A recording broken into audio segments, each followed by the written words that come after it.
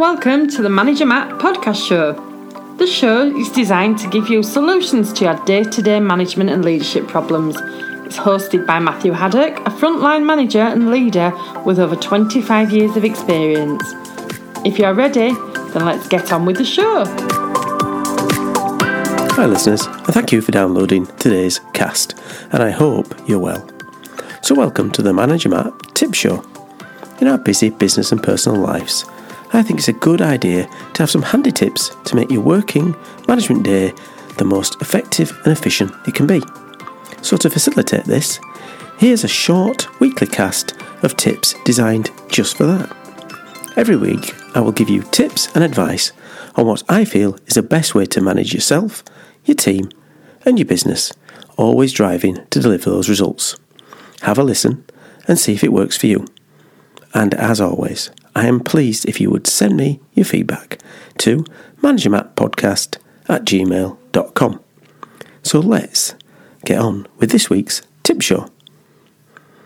Now, this week's a little bit different. I'm going to look at three tips about looking after yourself.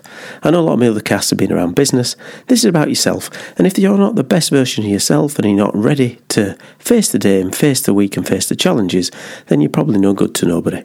So, tip number one, get up and get a workout in, both mentally and physically.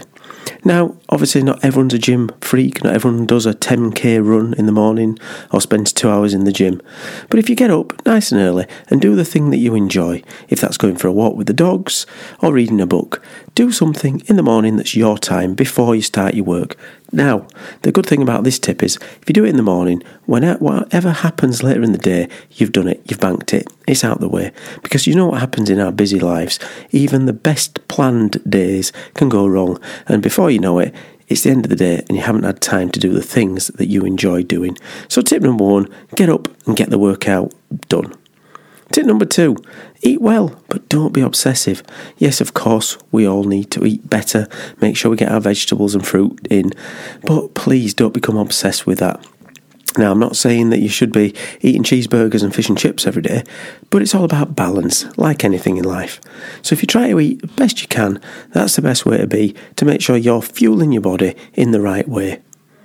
Now, tip number three, bit of a strange one here, laugh. Always have a laugh. It's amazing what fun and laughter can do to your day. And that's all right to sometimes have a laugh at work. Yes, I know, it seems strange, but maybe, just maybe, you can have fun at work. And if you're enjoying your work and you enjoy working with the people around you, it's amazing how your days can fly by. So have a laugh, enjoy yourself. And away from work, it's always important to just relax and have a good laugh with your friends and your family. It makes you feel so much better. So let's recap. Tip one, get up and get the things done by either workout, a walk, a meditation. Tip number two, eat well but don't be obsessed. And tip number three, laugh. Always laugh. Well, that's my top 3 tips for this week. Let me know your tips to be a better manager every day. I read all the feedback myself and it's a gift, so please keep sending it to managermattpodcast@gmail.com.